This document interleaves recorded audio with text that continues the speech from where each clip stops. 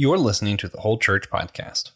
Our efforts to educate and unite the church are made possible thanks to our sponsors on Patreon. Please consider joining them for $3 a month, where you can get discounts on our special merchandise and our upcoming event, the Every Tribe, Denomination, and Tongue Convention. Romans 15, verses 5 through 9 in the New American Standard Bible. Now may the God who gives perseverance and encouragement grant you to be of the same mind with one another, according to Christ Jesus, so that with one purpose and one voice you may glorify the God and Father of our Lord Jesus Christ. Therefore, accept one another, just as Christ also accepted us, for the glory of God. For I say that Christ has become a servant to the circumcision, in behalf of the truth, to confirm the promises given to the fathers, and for the Gentiles to glorify God for his mercy. So here, St. Paul, he's writing to the Church of Rome.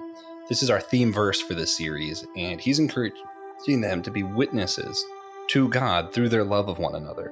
So witness of God, I guess, might be a better word. He states that their goal is to worship together and then commands that they accept one another. In our context today, we have a lot of polarization in politics, in the church, cartoons probably, I don't know, everywhere. With so many different gatherings and so much polarization, what does this call to accept one another look like to you now? To accept someone first means that you have to see them in the image of God. If you see them as a representation of God, then that's be more accepting versus the polarization or the differences, the skin tone, political views, all that other stuff. That doesn't matter if you see them as the representation of God, the imago Dei, the image of God. So that will make it easier for you to accept people if you have that mindset. Yeah, some solid doctrine. Always. Yeah. Always.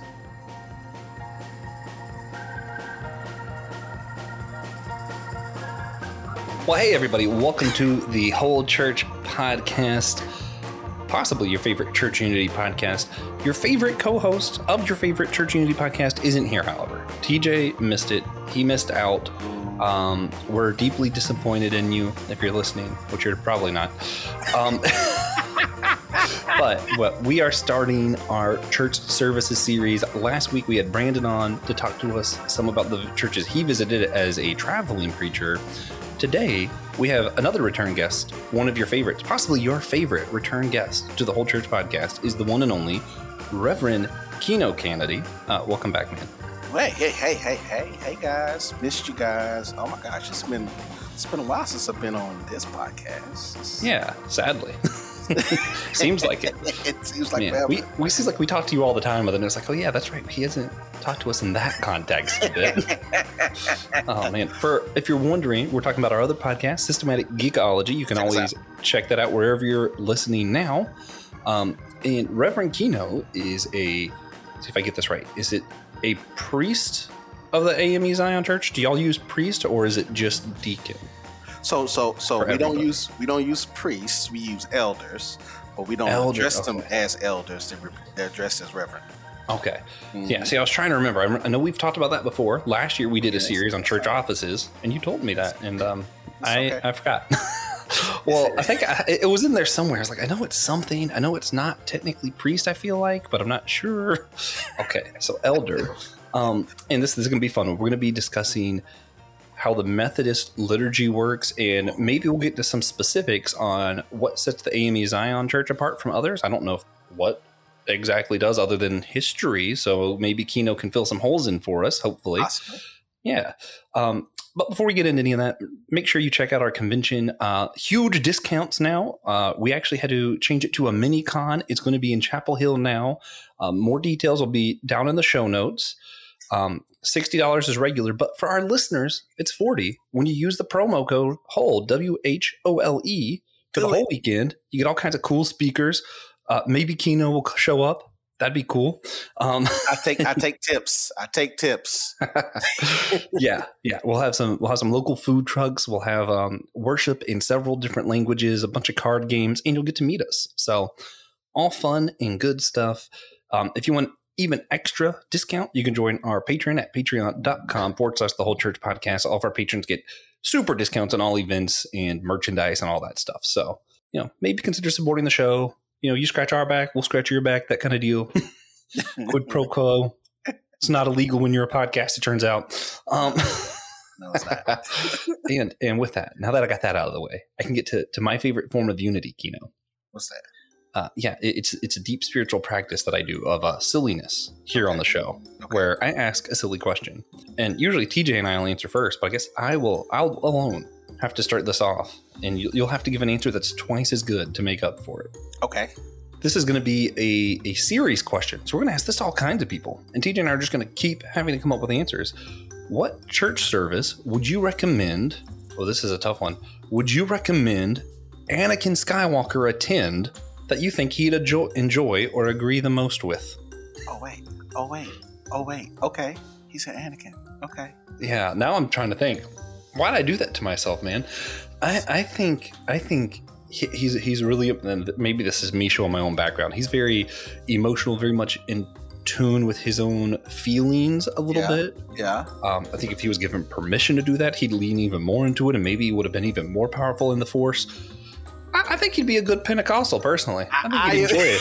I think he'd enjoy a good Pentecostal service. Funny enough, I agree with you only because if you're someone who's driven by your emotions, listen, Pentecostals is that's a high spirited time. It's high spirited time. However, I would also throw out that he could possibly attend the AME Zion Church. Even though we are Methodists and we do have a liturgy and we have an order of service, we do allow the Spirit to move if it so desires. So we get down like the Pentecostals do too now. Don't get a tangle twisted now. I would shout out my robe. Man. Wait. You said Anakin Skywalker. I'm trying to think of another church he would possibly enjoy going to. I started going to a Lutheran church. I don't see Anakin fitting in that way. I don't see him. And he's not reserved enough. No. And I was literally like, he's not going to do the Presbyterian. That's too much for him. That's too much. But maybe some non-denominational churches. I could see that. You know, he might be an elevation guy. You know what? That's it. That is it. He is an elevation guy. Ooh, I think he would like elevation. Shout out to Elevation Church. You do know elevation is actually started out Southern Baptist. I knew that they got some of their fundings there. I didn't know that they had actually started. Okay. They started out Southern Baptist. Pretty interesting. They started out Southern Baptist. Well, Southern Baptist, Jedi Council, it's not that far. Either kid started off Southern Baptist, basically. Oh, gosh. Yeah. Okay, so we've agreed that Anakin Skywalker would be a member of Elevation Church. I like it. Yeah. That's a solid answer. Yeah. So with that, we'll get into the meat of this. And you'll know why we're doing a church series themed silly question is because we're talking about church services. And you might ask why. This isn't, purely an educational podcast. It's not really what we do. We're all about unity. And you're like, well, what's unity have to do with how a specific church conducts its service? Well, you may know if you've listened for a while, we've had a lot of people come on the show and suggest one good thing to do for unity would be to visit someone else's church. Then we had some people who actually listened to the people who were on our show and visited other churches and said, man, that was weird. I wasn't prepared at all for that. And you know what? So we decided, hey, what if we helped people? We helped people who want to visit other churches so they can get to know their other brothers and sisters by filling them in on what it's going to be like when they visit an AME Zion Church for the first time. Okay. So that's why we're here. That's what we're going to do. We're going to help those who have never visited. Okay. Who this might be like a foreign language, alien planet to them. And we're going to explain to them what to prepare themselves for. Okay. All right. So for a reminder for everybody, we kind of touched on it. You're an elder, AME Zion Church. Yes. What can you tell us about what you do as an elder and about like the type of church that you preside over, just generally? So just to give some context, I am a part of the African Methodist Episcopal Zion Church, known as the AME Zion Church, but our doctrines and beliefs and worship styles are very similar to the United Methodist Church. Literally, it's the same type of worship style. So if you were to go to any Methodist church, whether it's AME, CME, AME Zion, United Methodist, or the new, what's the new United Methodist denomination now? I forgot. Oh, they got a new one that's split over. Yeah, because they split Yeah. over the same-sex marriage issues. Yeah. So the worship style. So let me also say this, that the Methodist Church was birthed out of the Anglican Church. Mm-hmm. So that means that a lot of our worship styles, when we come together as a collective, like if we having a general conference or annual conference meeting or whatever, big old meetings, that is you're going to see a high church. And I hope you understand what I mean by high church. I mean, it's very liturgical. There's a lot of chants. The only thing we don't have is incense. That's the only thing we don't have is incense. Yeah. So we process in, we do all that. We do all of that. The processing with the acolytes and the Bible and the cross, like any other high church would. But then also the Methodist Church allows free worship. It does allow free worship. So you're not confined to doing that, because the Methodist Church recognizes that even though we are a connectional church, that some churches have regional flavor. And so some stuff that one area might do, it might not work in another area. Take, for example, we have churches in Africa. So a lot of the churches in Africa, they actually do a lot of the high liturgical worship styles. And then we have churches in the Caribbean. Ain't nobody processing in. We just getting right into it. So it is a hodgepodge of a lot of things, but it's flavor for anybody. So if you were to attend a Methodist church, the AME Zion Church more specifically, what you will find is a churches, and it doesn't matter which church you go to, you'll find a welcoming, homey feel, loving church. And depending on which church you attend, they might have a special seat for you to come and sit down. But I promise you that if you do attend a church, you will be greeted and felt like you was at home. Oh, see, that's nice. That's cool. Yeah. So I have a bunch of stuff. One thing I do know that I'm going to clarify for people, just for the sake of it, free worship. So you might get different worship styles at different ones. From what you are saying, it sounds like you mean like the big conferences and stuff. You're definitely getting that more high liturgical feel there. Right. Hold on, just to clarify, what I mean seriously, like with liturgical, is I'm talking about chants, and I'm talking about intuits, doxologies, Apostle Creed. With the Apostle Creed, we're gonna say the Apostle Creed every service. Doesn't matter. There is, like I said, a processional and recessional. So yeah, here's a great example. If you remember watching the Queen's funeral. Mm-hmm. Or even I'm trying to think I'll just use the Queen's funeral and how they process in and all that. That is the type of service that you would get at a Methodist church when it's a big connectional meeting when everybody's together. Yeah. And it also what happens on the local level depends on the size of the church. If it's one of our flag churches or top churches, then most definitely that you are not going to get no free worship. It is going to be high church, literally high church. And so free worship, and I thank you, Josh, for reminding me, but free worship is just meaning that there is a order of service. However, you can modify, change, or allow certain things to take place in worship. But however, you still have to do certain things in the service. Period. Yeah. Because free worship, but it's not self-governing like your South Baptist churches. Mm-hmm. There is kind of an actual system to it. Oh yes. There's literally a book. There's literally a book that says the Book of Worship. So I guess my one question with all that too is the I don't know, if you call it sermon or homily? Which one do you call it in the Methodist Church? Sermon. Okay. Sermon. Is the sermon also liturgical? Like, is everybody preaching the same passage every Sunday?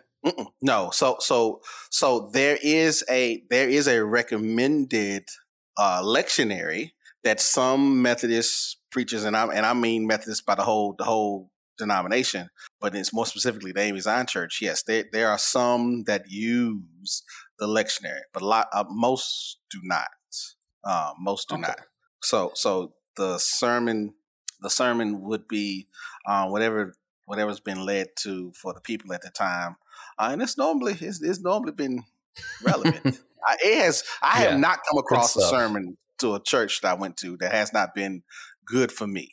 I'm gonna say it that way. Yeah, I'm gonna say it that way.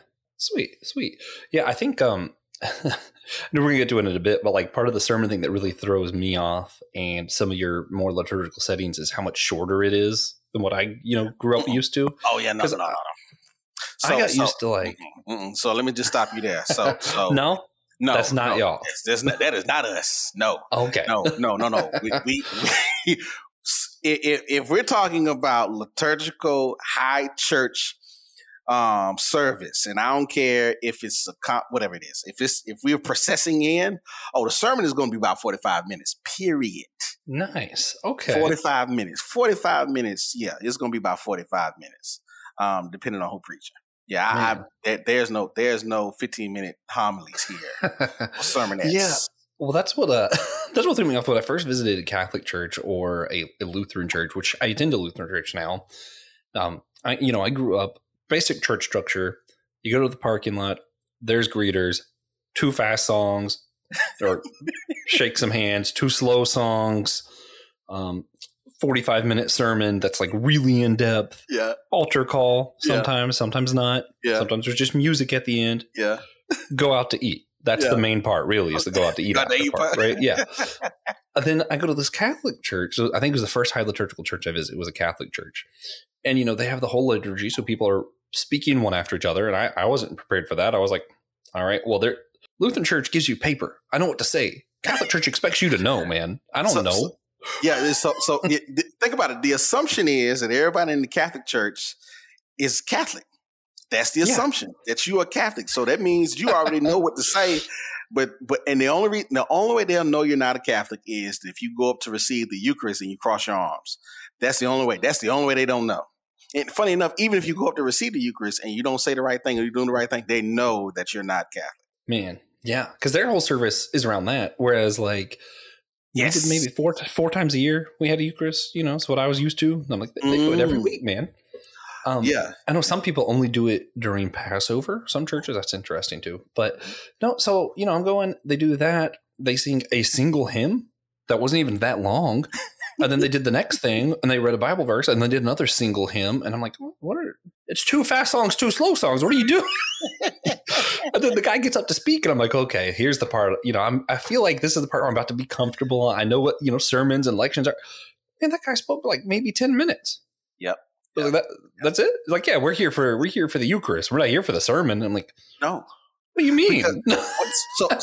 So I'm hoping that your listeners are well versed, and if not, then I would ask you to pay attention to the churches that you go to, especially if you go to a high church or a free worship church, and specifically the Catholics, the Greek, the Orthodox, and what's the other one? Anglicans, the Anglican Church. If I'm correct. The focus of the service is the Eucharist, and so that's why when you go to those churches, you will see at the center of the church is the altar, is the communion table, and that's in most Catholics or Orthodox churches, and I think Anglican too. But in the Protestant churches, it is the Word, it's the Bible, You will see on the table. It will be the Bible, and in the center of the Bible, above that, is the preacher. It's the word. So in the Protestant churches, the emphasis in the service itself is the word, and in the Catholic Church and the other Orthodox Church, the emphasis is the Eucharist. That is the main focus for them. Yeah, that's what's weird. So the Lutheran church I'm attending, not every Lutheran church is like this. What's interesting to me is it does have the Eucharist in the center, but it's like a little off to the right is like the sermon area. So it's not in the center, It's so I'm curious, Josh. Ask somebody at the church, did they build that or did they buy it that way? Because most of the time, Interesting. Those churches with the split, well, so what we're talking about, split chalice. It's a split chalice. There's a lectern, and then there's the podium. It's the left, but our right, if you're facing it, that's where the speaker is.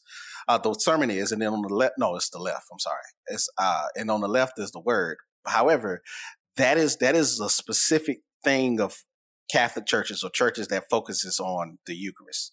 And so just go and ask, did y'all build this or did y'all buy it? Yeah. Man, now I'm intrigued.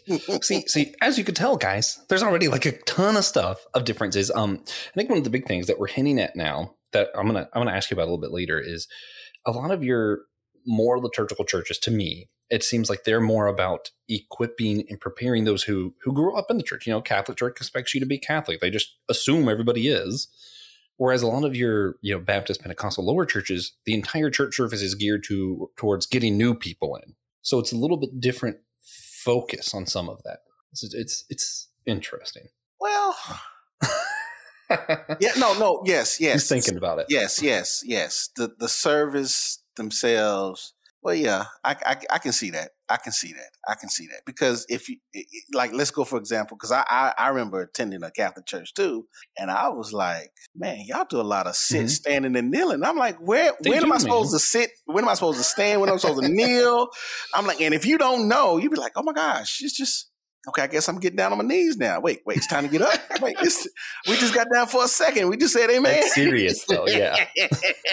yeah. So that's a good point that it seems like those type of churches really do place emphasis on its members and edifying them versus bringing in new people. Yeah.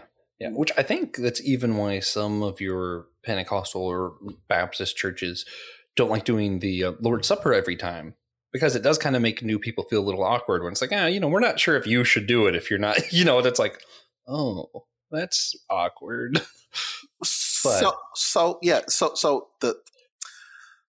That's because a lot of folks are not used to doing that. But I mean, if and not trying to be funny, but if you attended a church in the South, specifically a Baptist church, you had communion every first Sunday.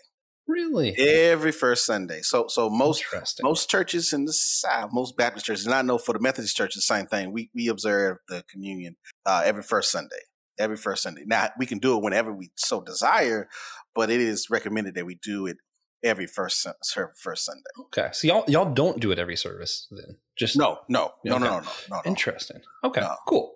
So let's get to the meat of this. One of the main things we want to do, we want to walk people through. They're visiting Reverend Keno's church. We want to know exactly what that experience is like from the moment they get to the parking lot to the moment after service, someone invites them to eat or whatever. I don't know what happens after service. Okay. Could you just kind of give us a walkthrough? Someone's visiting your church. What's it look like? So let me preface by saying I am pastoring a rural church.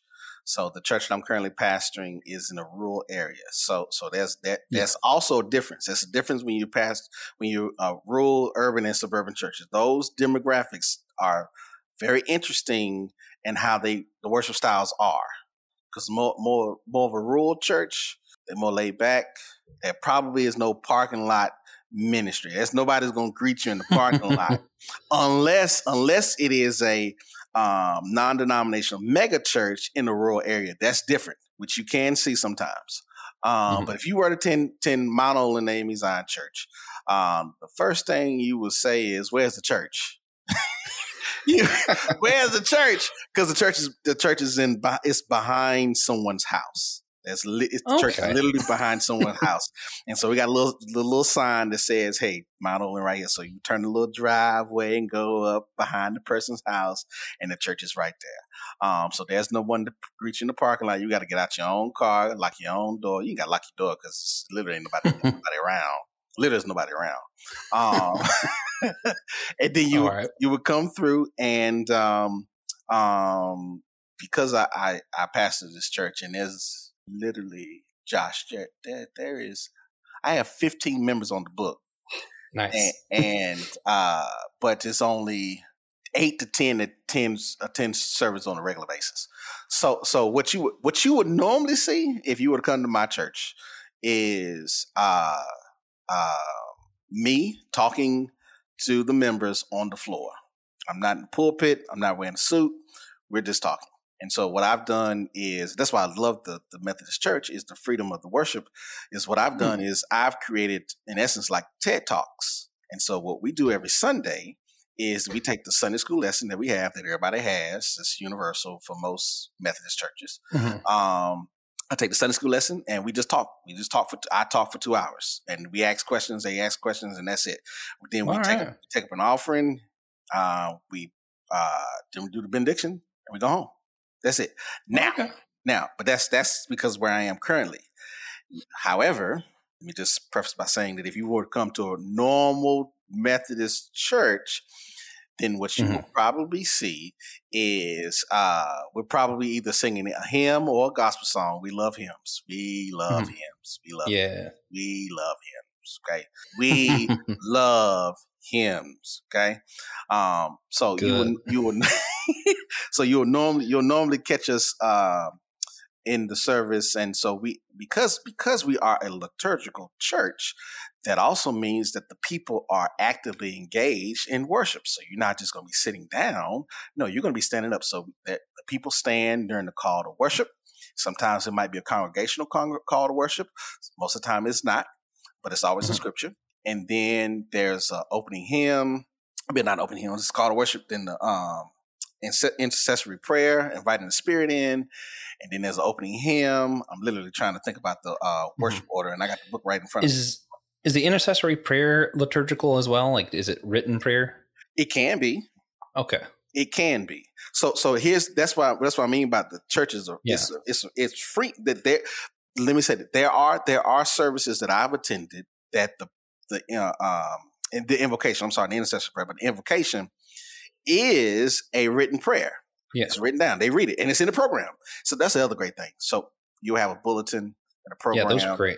That would help you so you wouldn't feel lost about what's going on. The Catholic Church needs that if they're listening. No, because the assumption is that you was born Catholic, so you should already know. You just all should keep one on hand in case I visit. Funny enough, I attended a AME church in the mountains, Gaston Chapel AME Church, which is our sister church. Well, they're not sister church. They're like first cousins. We're like first cousins. Yeah. But they have a program that's oh my gosh, I lost my train of thought. They have a program that is reusable. Oh, cool. I can't think. It's like a not whiteboard. What's the laminated? It's laminated. That's what I'm trying to say. Okay. So it was laminated in and then. Because it's the same. Nice. It's the same thing. It doesn't change. So normally after the invocation, there's an opening hymn, and then there is the responsive reading. Yeah, we have responsive reading.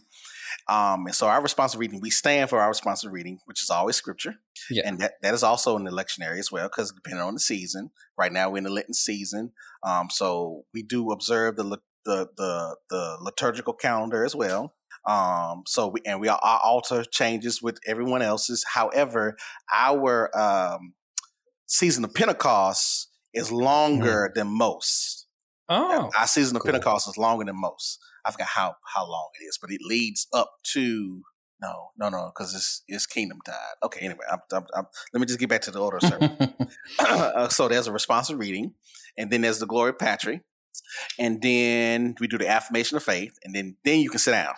Okay, then that's when you can sit down. Okay. and I know that in some churches they do this, but we don't.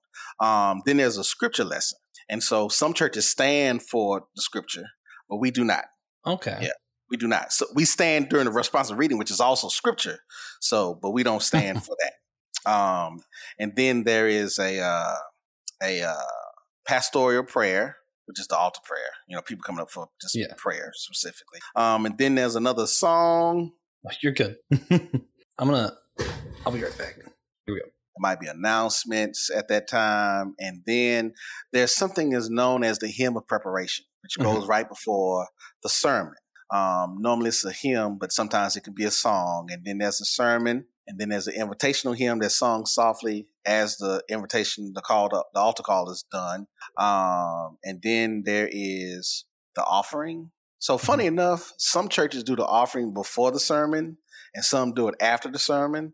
Doesn't matter. I feel like you should do it after the sermon so that you got everybody that's there for the sermon. You know, before you walk out the door, let's take up this offering before you leave. And if you came late, you still ain't worried about it because you can still give. Yeah. See, I like I went to these churches that have like the offering boxes on the walls. I like those. Ooh. Those are convenient. Yeah. We don't have. Also, it's less awkward if like, you know, I'm a little bit like city guy, I guess. So like, you know, a lot of times I'm like, go to your website and I'll just do it online. And then it feels so awkward when they pass the plate in front of you because it's like, it looks like I didn't do nothing.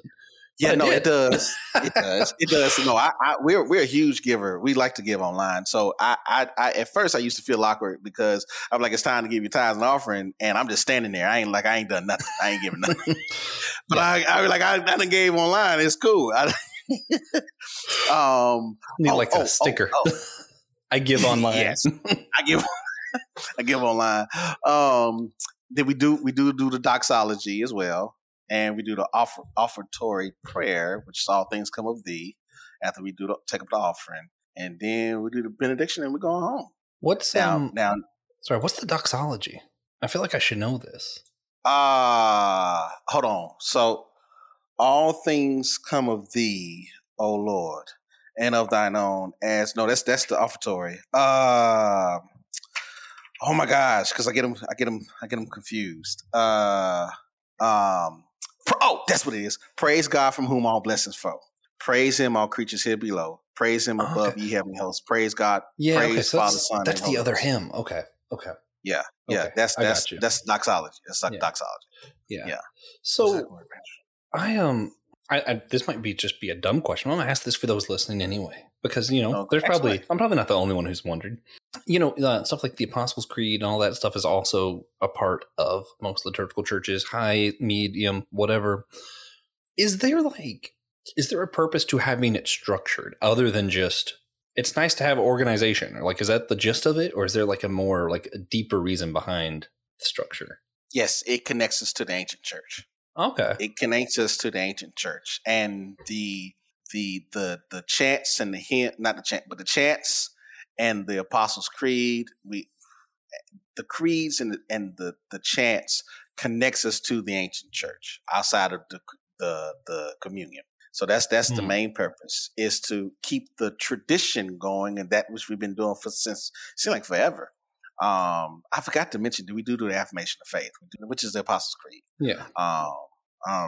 But our creed does not say he descended into hell. Okay. So you take out the harrowing of hell out of that. Yes. Now, we take that out. Is it because you don't believe it, or is it because you don't require people to believe it? We don't require people to believe it. Okay. But they can if they want. Yes, they can. They can. The thing about the Methodist dogma mainly is it's your choice. It's literally your choice. Like, if you don't want to do this, okay, that's fine. You know, it's fine. It's okay. You can choose not to. Okay. It's all right. All right. See, that's pretty fun. That's a little bit of a wild card. Yes, it is. Especially if the spirit break out. Oh, Lord have mercy. Yeah. Okay. So let's get to that. Is there how does the you know, when I'm thinking of like Pentecostal type worship kind of moments, I know you guys get some of those too, or like altar calls. Is that ever is that a big thing? Yes, it is. It's a huge thing. So I would use this meeting I went to on Sunday as an example. Mm-hmm. This is a meeting where all of the 126 churches in my conference come together for a meeting. And we have a worship service, and nice. We were just singing "How Great Thou Art."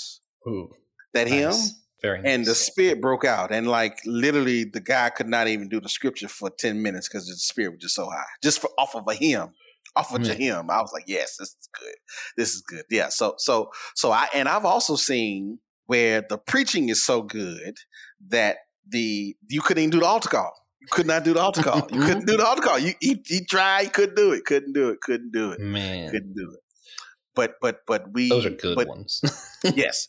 So the other thing is that our ministers are trained to follow the order of service, Mhm. and depending on if you would, because a lot of folks, I like my, because I was raised Baptist and I chose to be a part of the AME Zion Church, but a lot of folks who were born Methodist will try to adhere to the order of service because that's how they were conditioned and raised. And I'm saying that's a Yeah. bad thing. And I've seen preachers that would try to quiet or squash the spirit because they're trying to get to the order of service. Now that makes me upset. That makes me upset. So that you could see something like that. Yeah. Well, and I think that's maybe this is a conversation for another day, but I think that's one of those big, like the big flags that a lot of your like low liturgical, especially Pentecostal churches have, of like high liturgical churches are, oh man, they're going to stifle the spirit because they have all the structure and all that. And that's like the big fear of that. But I feel like the flip side is this fear that like the low liturgical Pentecostals, they're not enough structure. So they don't really understand church history. They don't really have like a lot of like to it, you know? So it's like, man, oh yeah, that's a good conversation for some other time, perhaps. but I got to ask you, this is important, man. Okay. Service ends. You know, you said you do the benediction. It's over. Y'all go out to eat. Y'all like hang around the church and talk. What do y'all do when church ends? You just leave? So a normal order service, that is, because there's a processional, there's also a recessional. Okay. So the proper order is that at the end of the service, after the benediction, is a recessional, and the preacher stands at the door and greets everybody. So that's we're talking after service. Talking after service. Now there is food. There's food if there's a special church service, church anniversary, pastor's appreciation, whatever. Yeah. Yes, there's going to be food. There's going to be food. All right. See, that's the fun stuff. I forgot to point out that we do light candles. Oh, that's cool. Yeah, we do light candles. I like around the church calendar kind of stuff too. The calendar. The altar colors changes. Yeah. So that's how you know we're in a different season when the colors change. Like literally, come Easter, the color is going to stay white for the 5 Sundays leading up to Pentecost. I believe so. Now, do y'all do like robes and collars too? Oh, yes. Yes, we do. Yes, we do. Yes, we do. What an interesting response. Oh, man. We do. So we traditionally try to wear what is known as the John Wesley robe, which is the normal Baptist preaching with the velvet pelts and the bars. That's the normal what you do. But we also wear cassocks. Oh Jesus! I can't think of the little thing, the little white thing to go over top, but I can't think of what it's called. Man, I really don't know. I'm still pretty new to this kind of. So in our church, we have 2 ordinations. We have deacon and elders. Yeah. And though we do have bishops are an office and not an ordination. So so we do have bishops, but all our bishops are still elders. And so our bishops are allowed to wear purple. No one else can in our church. No one else can wear purple. And then because we have hierarchy, we have have bishops, and then we have presiding elders in the United Methodist Church called superintendents. Mm-hmm. And then we have pastors, elders, deacons, and then local preachers. Okay, that's the hierarchy. And so if you are a local preacher, you're not allowed to wear any collar, clerical collar or robe. But I'm sorry, you can wear a robe, but it has to be black. That's it. Can't wear anything. No stole, no cross, any stuff. And you don't have a collar. But once you receive your first ordination, then you can wear a clerical collar, and you can wear stoles. But most deacons don't wear stoles in our church. Most it's elders, and you receive the title of reverend. Okay, so our deacons also have the title of reverend, just like in the Anglican Church and the what's the other church? I can't think of the other church. There's 2 other churches that do it too. And then we have the elders' orders. And so the only difference between the deacon and the elders' orders in our denomination or in our faith is the elders are the only ones who are allowed to consecrate the elements. Deacons can help serve, but we do have an order. We do have a order style for the communion. So there's a set style that we have to follow for communion. That you cannot change. Our presiding elders can wear blue. And then everybody, you can wear anything else you can if you want, but I'm just talking about your clerical shirt. Your clerical shirt cannot be purple or blue if you don't have that title or that honor. So do you wear blue on Sundays? Is that? If I have a blue suit, yes. Oh, okay. Yes. So you don't wear a robe. So I do not. I do have one. Oh, okay. Yes. And my specific, I have a cassock. I have the Anglican cassock. So the difference between the Anglican cassock and the Catholic one is that Catholic one has buttons going down the middle. The Anglican one doesn't have any buttons. It's on the side. And I think it's a little more cleaner too. Yeah. It reminds me of the Matrix. That's really what it does. It reminds me of the Matrix. Well, and just like the structure and stuff, I feel like the robes serve like that dual purpose of like connecting you to the history, but then also, it's nice organizationally. Like you could just look at someone, you don't have to ask what they are, like, correct. Know who that is. Correct. And so the robe, so the reason I laughed is because the recommendation is the robe should be black. Or you should white. White is only used for communion, Easter, sunrise service, and weddings. There's the only 3 times you can wear your white robe. Otherwise, it's black, and you can have stoles, which is the stoles can also match the liturgical calendar the liturgical season that we're in. Trying to think of anything else about our preachers. Interesting. No. But so you would know if clergy is ordained, in essence, if they're wearing a clerical collar. Yeah. They're not wearing a clerical collar and they sit in the pulpit, then no, they're not ordained. They're not. But sometimes that doesn't mean that ordained elders and deacons don't have to wear clerical collars. They don't have to, but that's the distinction. They can, yeah. But when it is time to do high church, you better have your robe on, or you're not getting in line. You're not getting in line. That's funny. But for the most part, it goes back to what you said earlier about Methodist churches. You can kind of do what you want. Okay, you can to a certain degree. Yeah, to a certain degree. It depends on. Okay, Yes. I got you. So. Back to specifically the service. What would you say is the most challenging part for if someone were to first visit your church? Maybe they've never been to any church before. What would be the most challenging part for them to follow? The Apostles' Creed. Yeah, the Apostles' Creed. The Apostles' Creed and the chants that we do. That would be, well, I don't know, because let me say this, Josh, and I'm gonna find, when I find it, I'm gonna send it to you. Okay. There's this lady I seen on TikTok that did the doxology. Whew, it made me want to shout just hearing her play it. Oh man. Okay. And it's really just praise God through whom all blessings flow. But anyway. It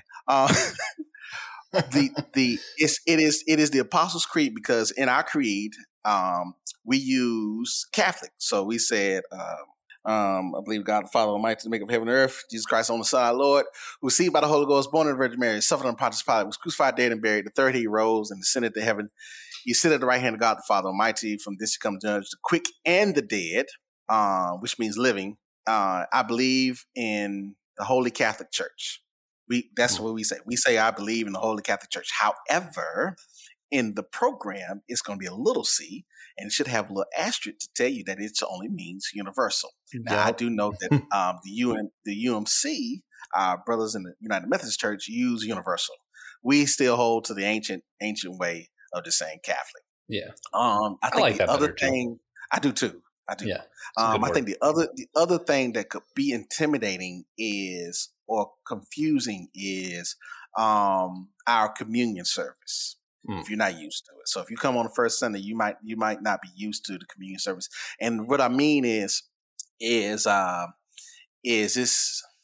So I know in the Baptist church, normally people are served the deacons are given the plates and they're served to serve the audience. Yeah.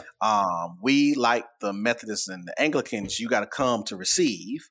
And there is again, there's an order of service, and most of the people know this order of service from memory. Yeah. Even though it is printed in the back of our hymnal and it might be in the program, they know it from memory. They know their parts from memory because we've been doing this for so long. So that could be the other thing that could possibly be intimidating or scary. But everything else is the normal stuff. So the doxology, the Apostles' Creed, and possibly communion. But we also have an open communion table. So you do not have to be a part of us to receive communion. However, we do put it in there that you have to judge for yourself should you receive it. Because one of the things says, if any man sins and if any man no. What is the wording? Oh, Josh. Are you talking about the one verse, or is it? It is a word that you should judge for yourself whether you can. Here we go. Here you go. Wherefore. This is straight from the discipline. Okay. All right. And so it says, wherefore, you that do truly and earnestly repent of your sins, and in love and in harmony with your neighbor, and intend to lead a new life, following the commandments of God, walking henceforth in this holy way, draw near with faith, taking the holy sacrament to your comfort, and devoutly kneeling, making your humble confession known. So if you have an issue, you have some unforgiveness in your heart, you shouldn't be taking communion according to us. I'd say according to the Bible too, but I mean, and I have not seen this, but I've been told I've been told stories where there are preachers and bishops who refuse to take communion because they have unforgiveness in their heart, which I think is very admirable. Yeah, I'm a fan of that. Admit it. Yeah. Yes. Man. Yes. All right. Those are the things. That's the only barriers I would see, but everything else is pretty much like any other worship service, because most churches have a call to worship. They have a invocation. There's always going to be we always take money. So I mean, every church is going to take money, regardless. Yeah. Well, and then there's always an altar call. Altar call. Always an altar call. That's kind of cool.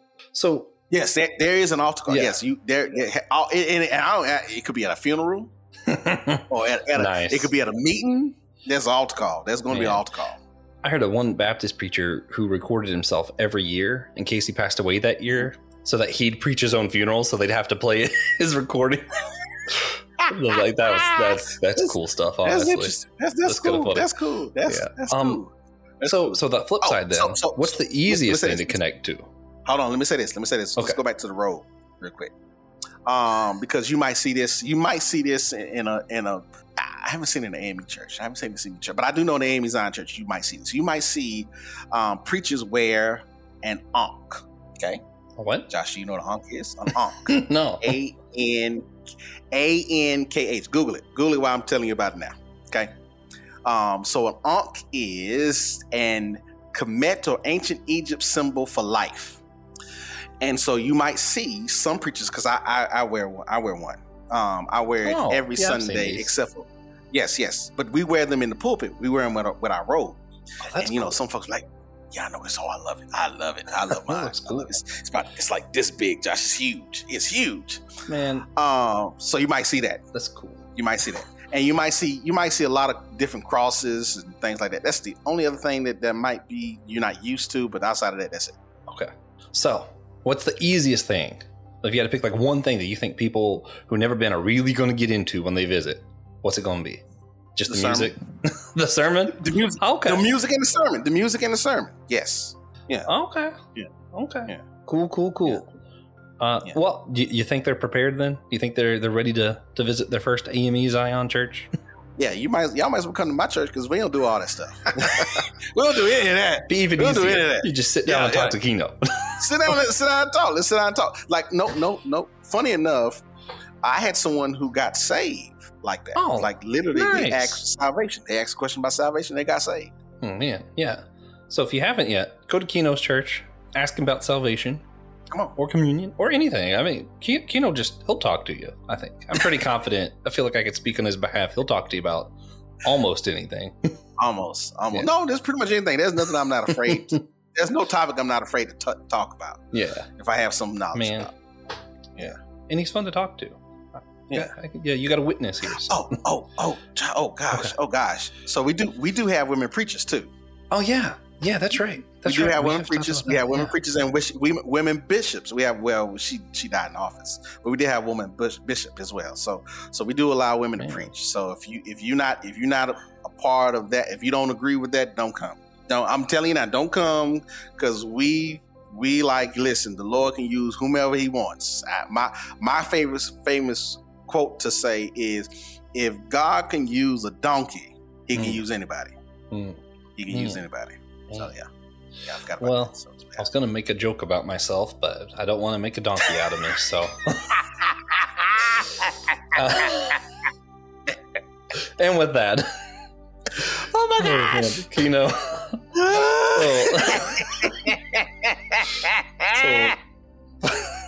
I can't even get my sentence straight anymore. So for our practical action this time, we always ask everybody something practical. We're just going to assume that the action is going to be to go visit an AME Zion Church if you haven't. Okay. And instead, we're going to ask you, what would your number one piece of advice be as they're meeting new people at these churches? What's like your number one advice, like how to conduct themselves or to like feel comfortable meeting these people, meeting new people? Smile. Okay. Smile. And how's smile going to help? How's it going to help them? So no, it's not. So I'm not trying to ask it like, how's that going? You know what I mean? No. Here, this is the advice. This is the advice. Remember, you are a visitor visiting another church that you've never been to before, and so it could be a little scary and a little bit intimidating, and be like, look. But if you're smiling, it lets the people know that you're okay. And I'm not trying. I'm trying to be funny, Josh. But if you were to come in my church, I'll be looking at you like, why is this white boy in here? Why is he in here? What is he doing in here? I'm glad that he's here. So yes, smile. Yeah. Don't look suspicious. Do not look suspicious. If you look suspicious, we will know. Oh man, we will know. No, I'll just play. But yes, but smiling, it lets people know that you don't have a guard up, because you can have a guard up because it could be scary, especially.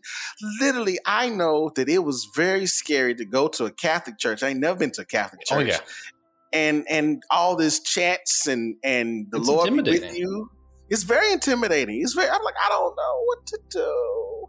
Yeah. So smile. Yeah. Smile. Man, that's a great one. Great word. Yeah. So as you know, we like to do our God moment here at the end before we get to our wrap up. And we just like to say something God's been up to with us recently, or just a moment we had with God. I'll start while you think about it. I told you before we started, I went camping last weekend on an island that I like to go to that's off the coast, Florida, Georgia, Cumberland Island, for those interested. It's awesome. And there's one specific tree that I like to climb a lot. And, just sit there. TJ and I have played bocce ball and different stuff from the tree. It's been a good time. And I just had a moment, a short moment to myself that I was like, I'm going to go find the tree. No particular reason. I knew I didn't have time to really sit. I was like, I'm going to go find it. Found the tree. And I sat in it for like maybe a total of like 5 minutes. Okay. But in that 5 minutes, I just kind of like resting in like open, like it was like almost like my eyes were open to just how peaceful this world can be. That's just not a sentence you hear very often anymore, And I was kind of just reminded of what it truly meant to rest in Christ, and what it felt like. And even if it was a short moment, it was a good one, and one that I'm going to hold on to. So that's what I'm going with here. Kino, what's God been up to, man? So, funny enough, today, I read the lectionary every day. Yeah. Okay. I read the lectionary every day just to help me with my personal devotion. And the one of the morning lectionary was Numbers 21, 1 through 4. And the reason I point that out is because that was the sermon that I preached on Ash Wednesday. Oh, okay. Which was Numbers 21. Which in essence is talking about where the people were complaining about how they were in the desert and they ain't like to be out here. We ain't got nothing to eat. You just got us here to die. Right? We should go back to Egypt. Blah, blah, blah, blah, blah, blah. And so God sends poisonous snakes to bite them.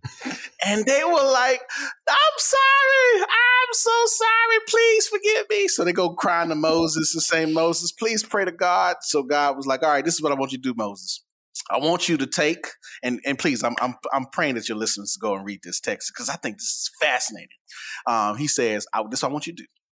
I want you to go and build a bronze statue of a snake. What? Wait, a bronze statue? Yeah. And he said that every time someone looks at the statue, they're going to be healed. Okay. I was like, So this brought me back to what I said on Ash Wednesday today, which was that sometimes God will put us in situations where we still have to face the thing that we're scared of. Because guess what? They were scared about the snakes, and the only way they could get healed was to look at the snake. So I and the reason I tell the story is because I've been working on trying to be healthy and all this other stuff. So I go to the steam room. And I was having panic attacks in the steam room. And the only way that I could actually get out of that, and I've been doing it, is that in the steam. Now, Josh, I tell you, I'm so crazy. In my mind, I'm like, this is too hot.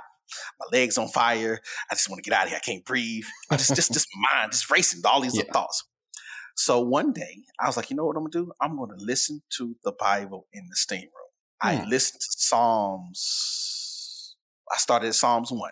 All right. I just listened to it, and it helped me to calm myself down and not have no racing thoughts, because that's what happens. You can't breathe, you have racing thoughts. Yeah. Because I was listening to the word, and God reminded me that if you can face that which you are challenged with, you can conquer it. And so now I have no problem going into the steam room. Like today, I was like, poof, I'm finna go into the steam room, just be chilling in like, wow, it's good to go. Man, I just couldn't help but think of the story of Batman the whole time. And not like, I was like, man, this is such a serious moment, and I shouldn't be thinking about Batman. No.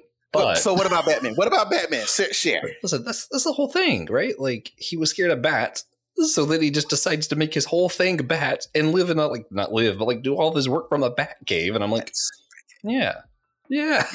So Numbers 21, just face it. Just face the thing with the Lord's help. And the other caveat is that somebody in that community might have been scared to face it by themselves, but you have people that's around you that's going through the same thing, and they'll be willing to walk with you through. Man. Keno took the God moment and turned it to a sermon. There you go. That's crazy. Man, Keno, we love having you on, man. And it's always a pleasure. And we love all of our listeners. Make sure, if you're listening and you enjoyed this, to share it with a friend, a cousin, an enemy if you have them. Also, maybe try not to have enemies. Wait, no. What? You want them to have enemies? Yes, enemies are needed to help us to draw closer to God. The whole point, I believe, that he says he'll make your enemies your footstool. Use a footstool to get closer to something. Guess what? You can use your enemies to get closer to God as a footstool. So maybe make some enemies and then share this podcast with them. There you go. Share it though. Share it with all of them. And check out our Patreon, all that good stuff. If you want to see me and Keno do another podcast, you go to systematicgeekology.org, hit the host tab. Both of our names are on there. We're both hosts on that show. Check out some of the stuff where we're talking about Batman and other geeky stuff. It's a good time. We hope you enjoyed this. Come back next week. We're going to be continuing our series. Next week, we're going to be talking to Dr. Peter Beck about the Southern Baptist Church and how his church service goes. So that's going to be a lot of fun. At the end of the series, we're going to have another Southern Baptist professor, Professor Andrew Lucius. He's from Charleston Southern University. He is one of the professors of worship. So we're going to be talking about some of the different worship styles in these churches we've been talking about. Go a little bit deeper into that at the end of the series. Then, of course, at the end of season 1, Francis Chan will be joining us once he's become aware of it. And season 1 will just continue forever until that happens, apparently. So, yeah. Take me to the water. Take me to the water. Listen. Those Southern Baptists, ask them to sing Take Me to the Water. Ask them to sing Take Me to the Water. Okay? Man. Okay.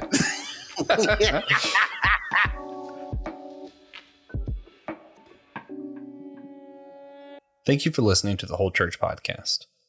Remember, you can always sponsor our show at patreon.com/The Whole Church Podcast.